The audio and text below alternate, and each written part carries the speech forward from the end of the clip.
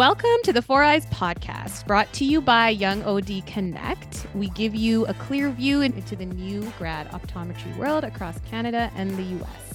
We are your hosts. I'm Dr. Deepan Kaur. And I'm Dr. Amrit Bilku. And so we are back. And Deepan, why don't you tell us about your weekend?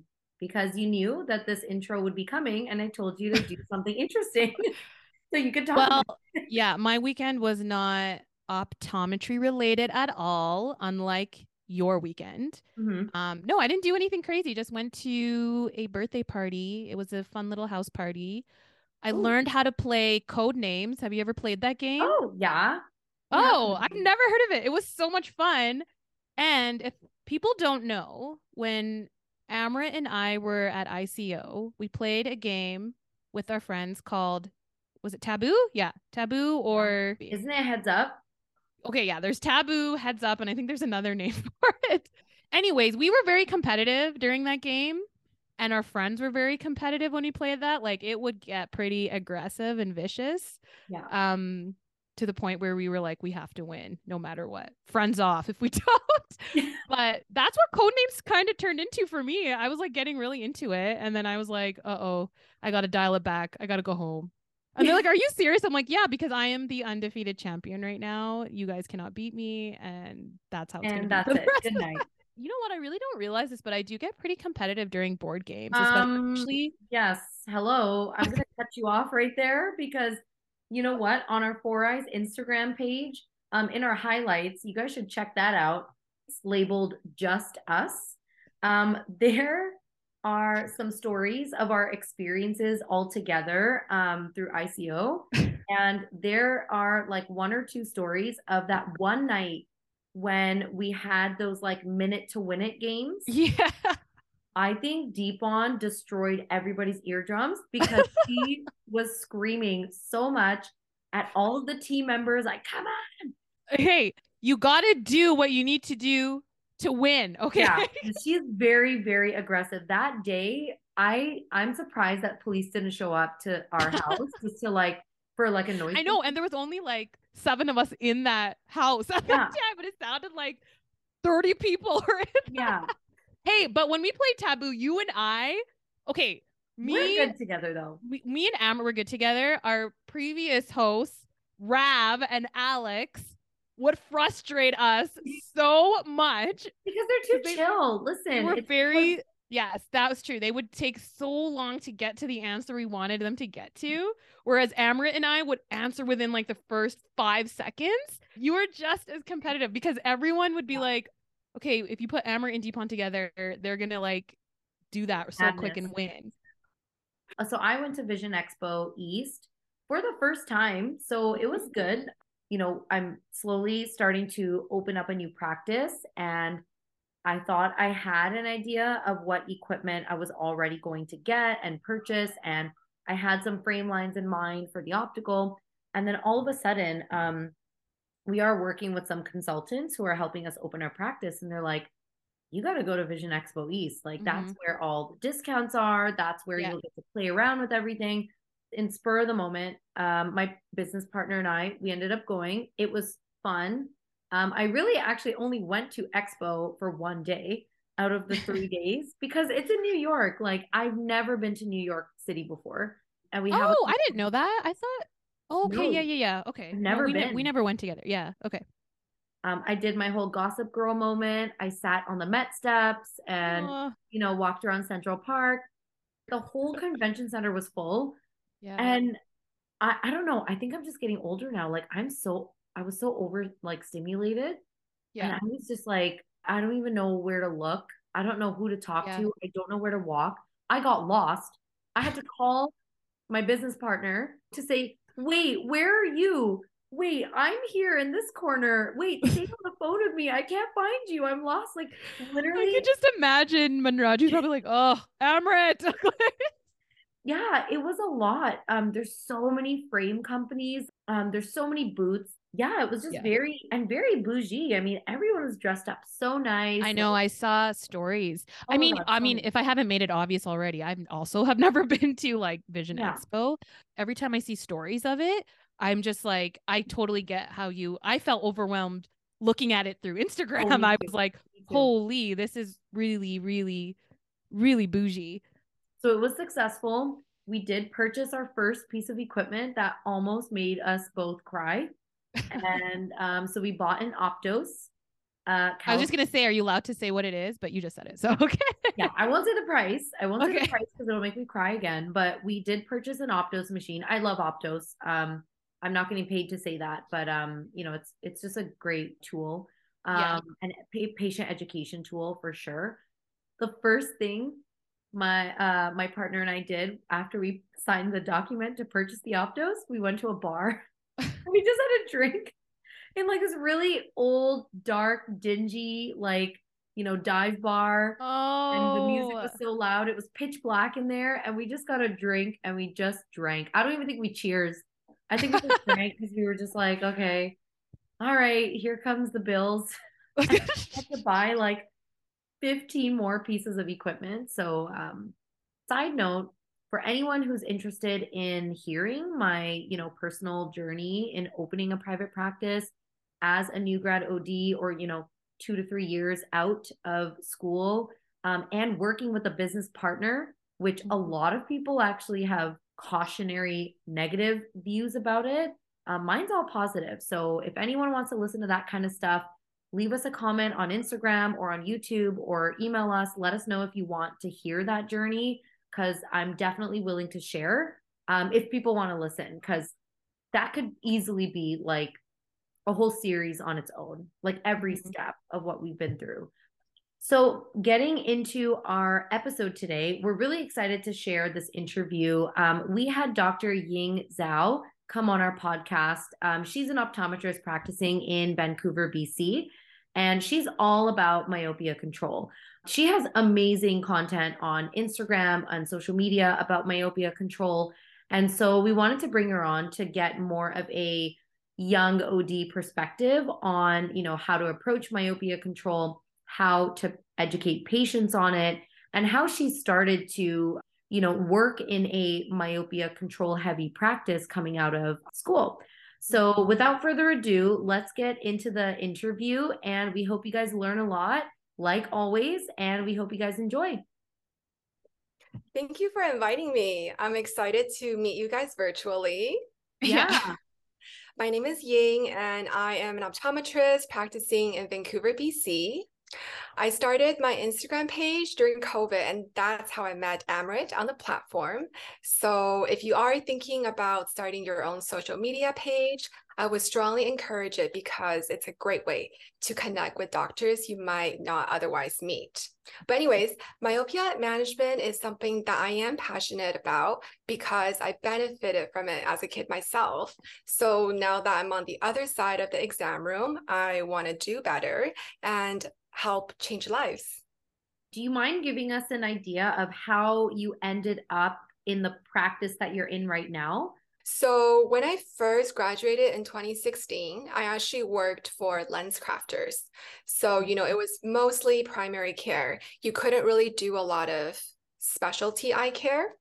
Because of that, I actually decided to move back to Canada where, you have a lot more flexibility in choosing where you want to work, how many days you want to work for.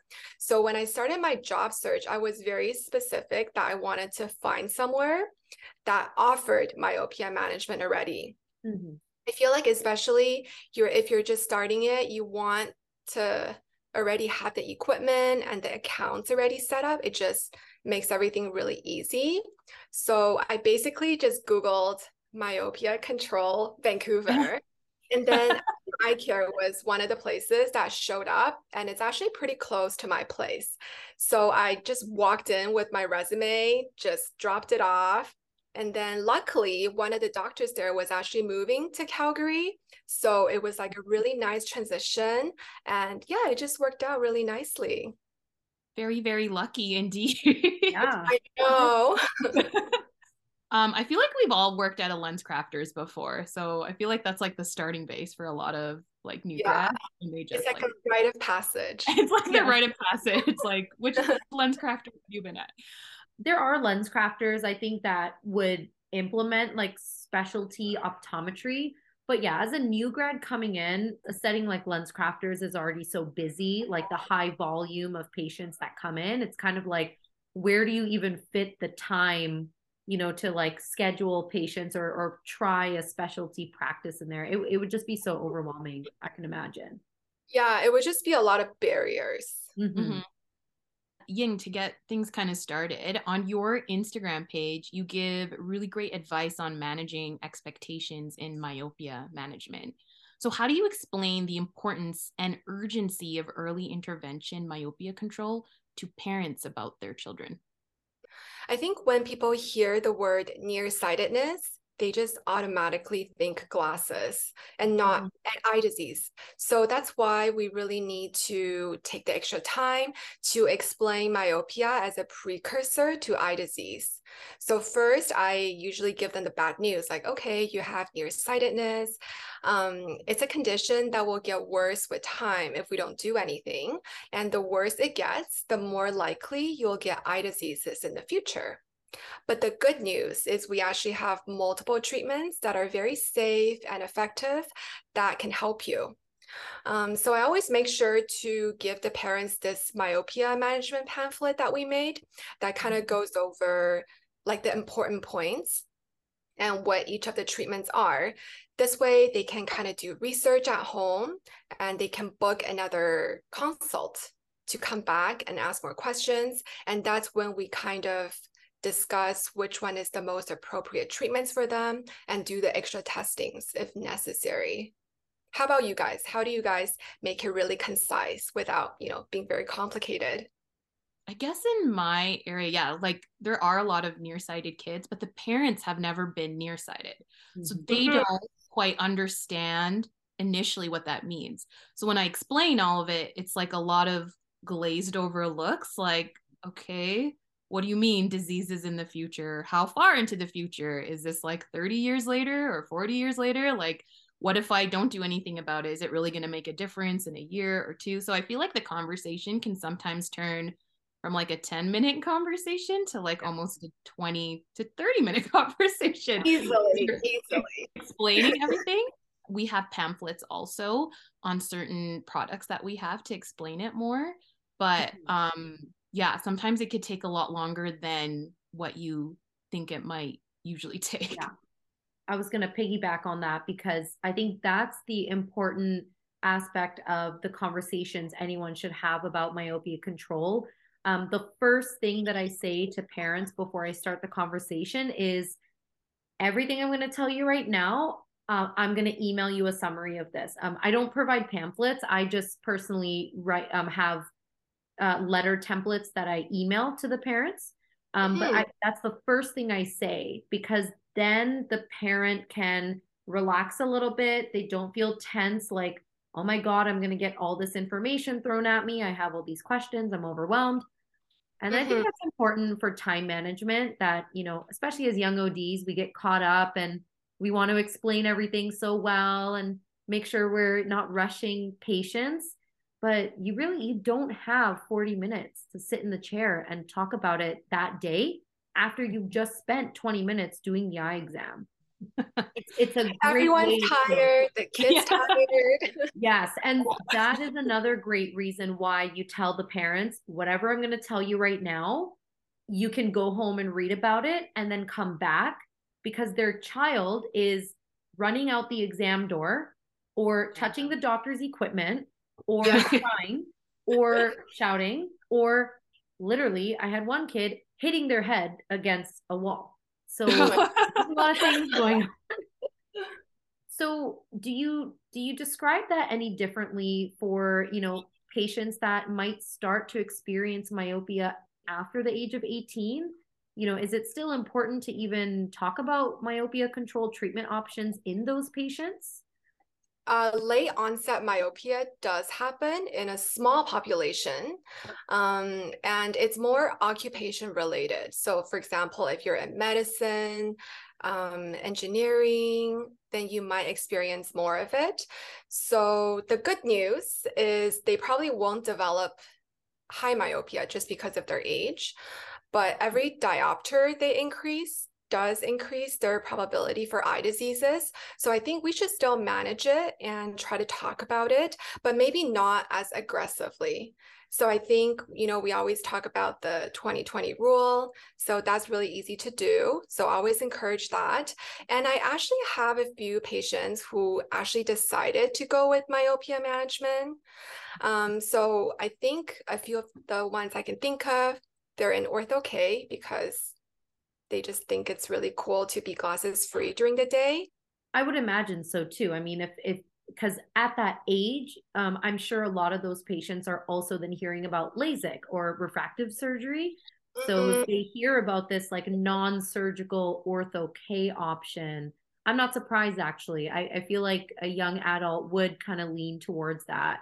And then you talk about how glasses prescriptions is not enough to identify myopia progression, and that axial length measurements are critical in monitoring myopia. So can you remind us what information does axial length give about myopia progression compared to refractive errors? And then what advice would you give ODs who have to practice myopia management without it? Yeah, good question. So axial length is becoming the gold standard for monitoring myopia, just like how you will always use OCT on a glaucoma patient. The reason why it's so important is because there's an association, well, not an association, but it's very closely related to the refractive error. So if there is an increase in the refractive error, then usually there's a corresponding change in the axial length. But however, for a very long time, we did manage myopia without the use of axial length. So I think it's all about doing the best you can. Personally, for me, I feel like axial length is very essential if you have kids in Ortho K, because it's really the only way to measure if their myopia has increased or not. But other than that, I think if you have them on atropine and other modalities, you might be able to get by with refractive error if you really don't have access to an axial length machine.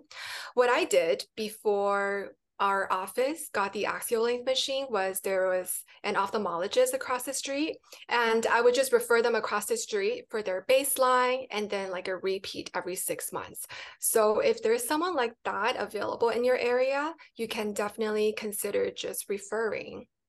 How did you set up the billing process for that or payments? Like, did did the ophthalmologist just take that fee directly? Were you involved in that fee?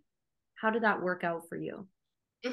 So luckily for me, it was already set up when I got there.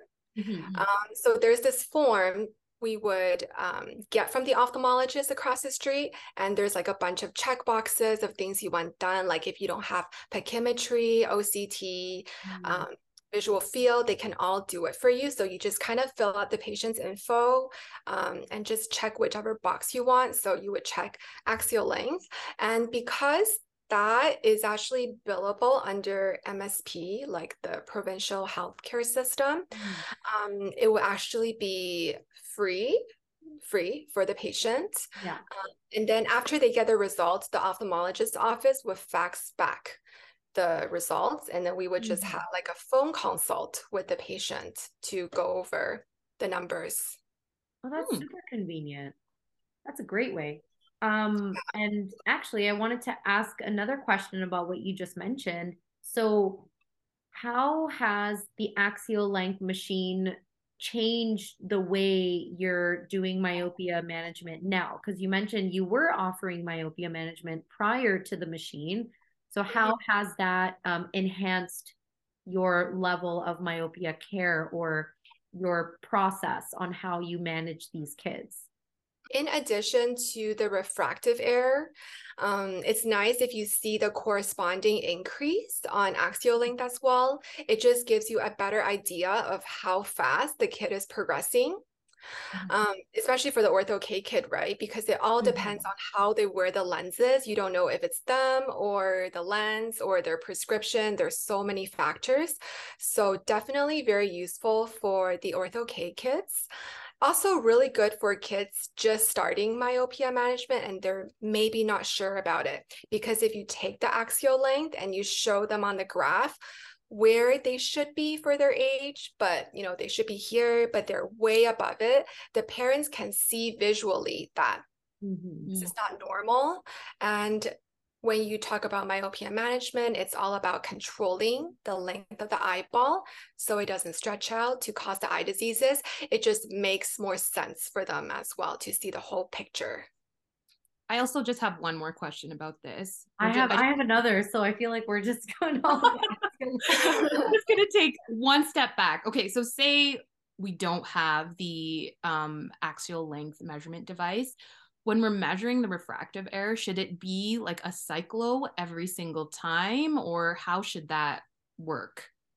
It depends on the kid, but usually I repeat the cyclo every year at their annual eye exam. Okay. But if at one of the follow-ups there's an increase that you want to confirm, then you would want a cyclo as well. So it depends on the situation. Just out of curiosity, Ying, have you ever had cases where maybe the child's refractive error has been quite stable, but then when you're measuring that axial length, do you still see some progression where you think, oh, maybe it's not as well controlled as it looks? We need to probably dig deeper and add more treatment options. Yeah, so I think for younger kids, they just have a faster physiological elongation. So we would expect to see some kind of elongation for kids, for example, under 10, like maybe 0.2 millimeters per year. But after 10, it should slow down to 0.1 millimeter per year. So if you're still seeing that 0.2 millimeter increase per year, but the refractive error is quite stable, I would still consider either changing the treatment a little bit or monitoring a little bit closely, but maybe because maybe they're on the verge of increasing. Awesome. Thank you. Wow. We just learned so much about axial length. I feel like we could just stop here, call it a night. That's awesome because, I will say like I manage myopia control without an axial length machine. I rely on refractive error. And how often do you use cyclo? That's a hard question for me to answer without getting a lot of people's feathers ruffled. I used to cyclo pretty much every child for their first eye exam, or like if they're a new patient, just because of the more behavioral way that I'm learning how to practice. I don't really cyclo kids that often at all, unless they have like an esotropia or an esophoria or some sort of accommodative dysfunction, something that tells me the cyclo is going to give me more information than what I have without cyclo. So yeah, this could be a whole nother conversation on its own. Did I ruffle your feathers right now? Not at all. I'm very open-minded because I feel like there's just not a lot we know about myopia management. Like when I graduated, no one was talking about it. So it's like a very new area. Yeah, I think for me, because I don't have a specialty in like VT, and like I'm not like the most educated on myopia control as well. So I'm kind of like trying to figure out, you're trying to test the waters, like, hey, maybe I'll try this, or I'll try that. Let's just see what works. But I've only been practicing for 3 years and 1 year at this certain practice that I'm at. So I prescribe these particular kind of glasses or whatever. Hopefully this kind of works in the long run, but we're both right? Like we just don't know enough yet. Yeah. There's not all the studies and all the different things. Yeah. But yeah, Ying, you know what? Let's go into some other treatment options for myopia control. So, in current research, Hoya has the MyoSmart lenses and Essilor has these Stellus lenses that are now showing, high percentages of slowing down myopia progression compared to Ortho-K or even low-dose atropine. Should these new spectacle lenses be our first line of treatment when it comes to myopia control? or are there other factors that we need to consider before prescribing them? That's one of the most frequently asked questions by parents because they love to ask which one is the best one. And honestly, I feel like that's such a hard question to answer because it's not black and white, right? First of all these different clinical studies are done by different people and the subjects are different, the duration is different.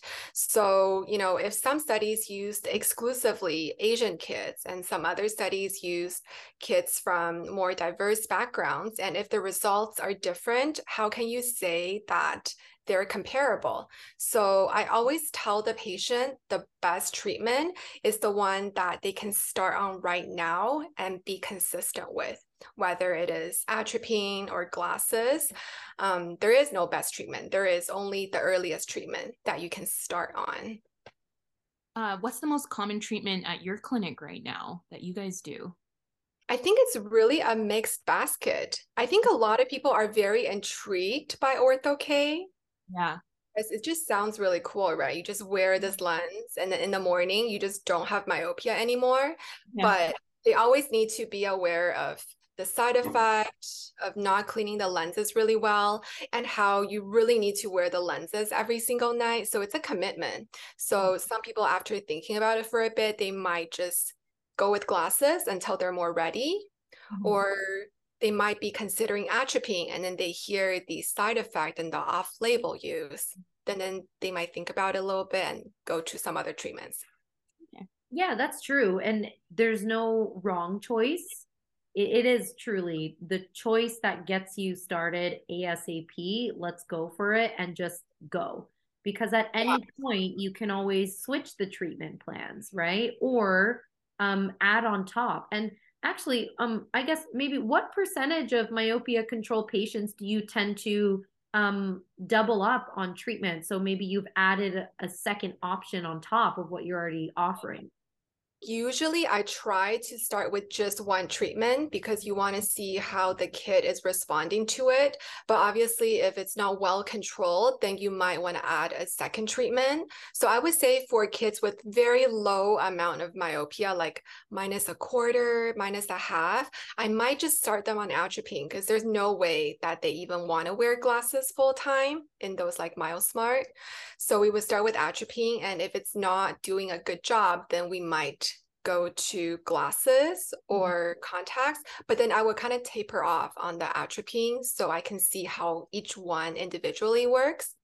But yeah, on the other hand, if somebody started with, let's say, MyoSmart glasses and it's not doing a good job controlling, then I would add an atropine on top of it. So that would be like a combo. So usually 2 max at a time for me. Speaking of atropine, so despite atropine's use in a large number of clinical trials for myopia control involving hundreds of children, it is still considered an off-label treatment for myopia control, like you said. And there is also no definitive research currently on the side effects of long-term topical atropine use. So what are your thoughts on that? Yeah, so I believe still atropine is an off-label use. So before starting the treatment, you always need to go over it and have the parents consent to it. I believe Voluma, this pharmaceutical company, is working on an FDA-approved atropine drop for myopia management. So I think that will be a game changer. Yeah, and then as for side effects, most of my patients tolerate it quite well. But maybe because a lot of my patients are Asian, I think they just don't get as light sensitive as, the Caucasian kids. But yeah, I think one of the things the parents are really concerned about when they start atropine is they want to know how long they will be on the atropine for. Because let's say you get a kid who's 8 and then you tell them their prescription won't stabilize until they're 18. The mom is like, so he's going to be on it for 10 years? That's a really long time. Like, are you sure that's safe? So I think we kind of need more information and guidelines on how long we should use it, how long we should start tapering off or reducing the concentration. Yeah, so I think I'm also learning more about that. But the longest kid I've had on atropine is maybe 4 years. And I'm Oh, slowly reducing the concentration to see if there's any rebound. Okay. Mhm. what's the standard concentration that you start with or that you begin with? I think it's usually between a 0.02 to a 0.05%, depending on their risk factors and if it's like a combination therapy. Mhm. So I wouldn't go any lower to like 0.01. I was just going to ask, you were talking about risk factors for atropine. Can you talk a little bit more about like what risk factors you think about before prescribing atropine Oh, insulin? yeah. I think I was talking about the risk factors for myopia, like high myopia in the Oh, future, like if there's like both parents in the family, and then their age of onset is like really young. They don't get a lot of outdoor time. Axial length is already really long, then I would definitely be more aggressive on the concentration. Yeah. okay. And then Ying, we're gonna get to my favorite question because I think off the record we already talked about this a little bit, but what do you think about alternative approaches to myopia control treatment? I guess specifically more focusing on the binocular vision component of myopia onset and progression, or any behavioral treatments that are out there currently. I don't know too much about it, to be honest. I feel like I'm trained very traditionally on myopia management. So I would say since myopia is very multifactorial, obviously, if you add BV into the mix, it's going to have some kind of effect. Mhm. So I would think it's a very valid thing to have some of the kids do BV at the same time as doing myopia management. I actually remember one of my first kids for the MySight contacts. I was so excited to fit this kid in the MySight. I was like hyping up the lens, saying all these great things about it. And then when he finally put it on, he was not excited. I was like, what's wrong? Are you okay? And he was like, I can't see up close. And then I realized I was so excited. I didn't check for accommodations. So everything so blurry for him. You're like, My "Oops." first lesson from my side, like, oh my God, Yeah. you really have to check the BV before you start the treatment. Yeah. But yeah, we eventually referred him to a BV clinic to do VT at the same time, Nice. myopia management. But I kind of lost him to follow up because they moved back to China for Oh. during COVID time, I think. So I don't really know what happened with him. What you just said, that's a great point. And there's multiple reasons of why myopia occurs. And I usually I bring in that behavioral aspect when I do myopia control in my exam room, because I tell parents, let's put myopia into, three categories.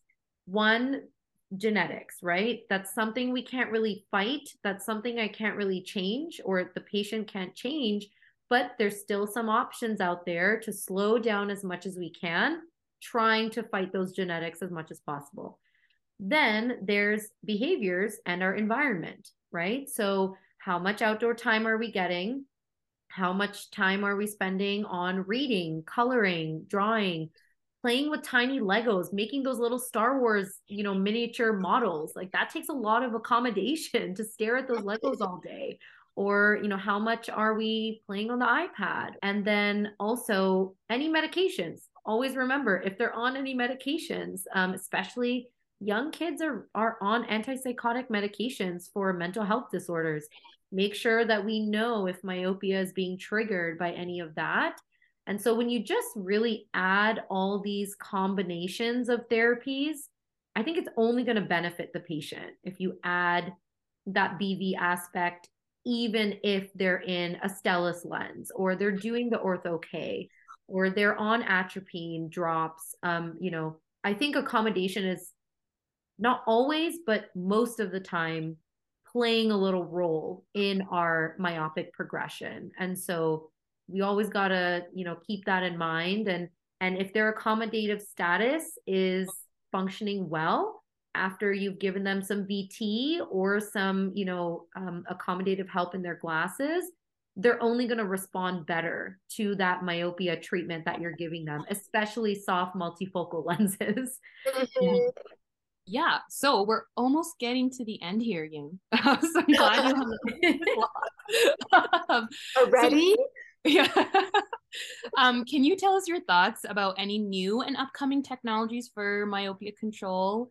I think on your Instagram you talked about J&J's new myopia control soft contact lens, the Ability One Day lenses. What are your thoughts on those? Yeah, I love learning about new technology and just talking about it to the patients. I think just the amount of new treatments that came out recently really speaks volumes to this growing area, right? So the J&J Ability One Day soft contacts became available in Canada near the end of last year. So I have a few patients wearing them already. So far, they're really liking it. And I think the Ability lens is marketed to have better comfort and a stronger peripheral defocus. I think they actually say a +7, which is really high.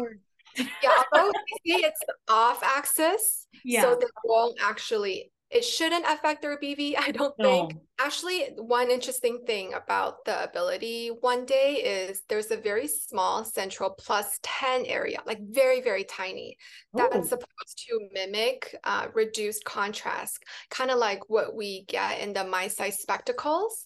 So it's kind of like combining both contrast and peripheral defocus, which is really interesting. Yeah. It's pretty good. However, the clinical study only lasted 6 months, which is really short. Yeah. So I think it just needs to be longer to give us a better picture. But yeah, I've only had my patients in Ability for 3 months. So I don't really know how well they work yet. Ying, do you have any last minute advice for especially new ODs who are trying to make myopia control into a specialty for them, or if they want to bring that specialty into a practice? Do you have any advice for them? And us. And us. For sure. So I really fell in love with myopia management because I really believe in it and it feels very meaningful to make a difference in those kids' lives. So if you're also ready to join the club and don't know where to start, here are some of my tips. One is try to find a practice that already offers this service, because when you have the equipment and the accounts all set up, it really reduces the barrier to entry. And then number 2, attend Vision by Design conference. I didn't know much about Ortho-K until I attended that conference. It has a really great boot camp session that really goes over the in and outs of Ortho-K. It just made me feel a lot more confident fitting Ortho-K after attending the conference. And then also just don't be afraid to ask questions. Your mentors and your lab consultants will be your best allies in this journey. And also my DMs are always open if you have any questions. No, we'll definitely be sending you DMs because I'm sure Deepon is ready to start myopia control now. No, I'm actually thinking about this axial measurement device. I'm trying to think of which ophthalmologist is near us that we can refer people over to. Yeah. What if like cataract surgeons? I feel like they always have it because they need it for cataract surgery. Yeah, so I'm trying to think like which one's closest to us where they would like to collaborate. I mean, the hard part in the GTA would be to find an ophthalmologist where the child doesn't have to wait 4 months for an appointment to get an axial length scan. Because like ophthalmology, that would be tough, is to find an office that has that availability kind of like ready to go for your patients when they need that scan done. Are the ophthalmologists in Ontario and Calgary also very against Ortho-K? There are in Calgary ophthalmologists that are for it and advocate for it. And then I think there's other ophthalmologists who don't, like, they're much older and they're like, I don't really care, whatever, doesn't matter.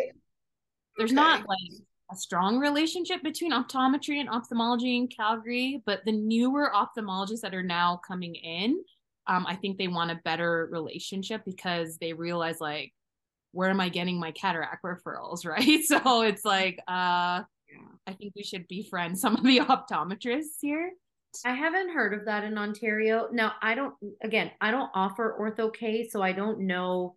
Maybe there is some drama behind the scenes between ODs and OMDs about it specifically, but I don't know. I think for only practicing in Ontario for 2 years now, you can really tell that there's no strong relationship in general with ophthalmology and optometry.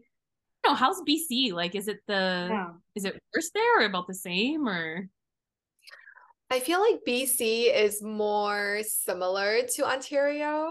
Mm-hmm. Oh, really? They're not very against everything we do. Like we still get referrals from ophthalmologists. Like we get our patients back and they say nice things about us, but they are very against Ortho-K. But maybe here the ophthalmologists are not really familiar with the concept, so it sounds really scary to them. I think that's just what it is. I think ophthalmology just doesn't touch any sort of specialty that optometry offers. So if they just don't touch it, they just kind of don't know. And then they're just like, I don't suggest this because I don't know what it is. Me and you, Ying, we're just just gonna do our own thing. Because you're opening your own practice. Yeah, that's, you know what? Yeah, I think with myopia control, like, you know what? The minute those patients come into your practice and they see that you're actually addressing their issue and monitoring them every 3 to 6 months, they're seeing results. They know that you're actually putting like your effort and energy into caring for them. Like you don't need a public statement about myopia control. You don't need to prove to OMDs that it works. Like you're going to prove it to your patients, and that's going to keep them coming in the door. And word of mouth referral, I've really seen it and I've learned that's the most important. Word of mouth referral is all you need. And I think that's what motivated me to open my own practice, because I realized that I have that confidence now that patients will come to my door because they know how I treat them. They know what approach I'm taking in their treatment options, and they'll appreciate that. Yeah, it's so true. Like you just kind of have like a natural filter system. Like those who appreciate your service, they will come to you regardless. Yeah. Thank you so much, Dr. Zhao, for coming on our podcast. Do you mind just sharing your social media page or any other information so that people can contact you and learn more from you? Yeah, thank you for inviting me. I had a lot of fun talking to you guys. Hopefully we get to meet in person. Yes. My Instagram handle is at myopiacontroldoc. And yeah, DM me if you have any questions. Awesome. Thanks everyone for listening to Four Eyes, the podcast series brought to you by Young OD Connect. If you enjoyed this episode, be sure to subscribe and follow us on Instagram or YouTube at Four Eyes Optom for more content.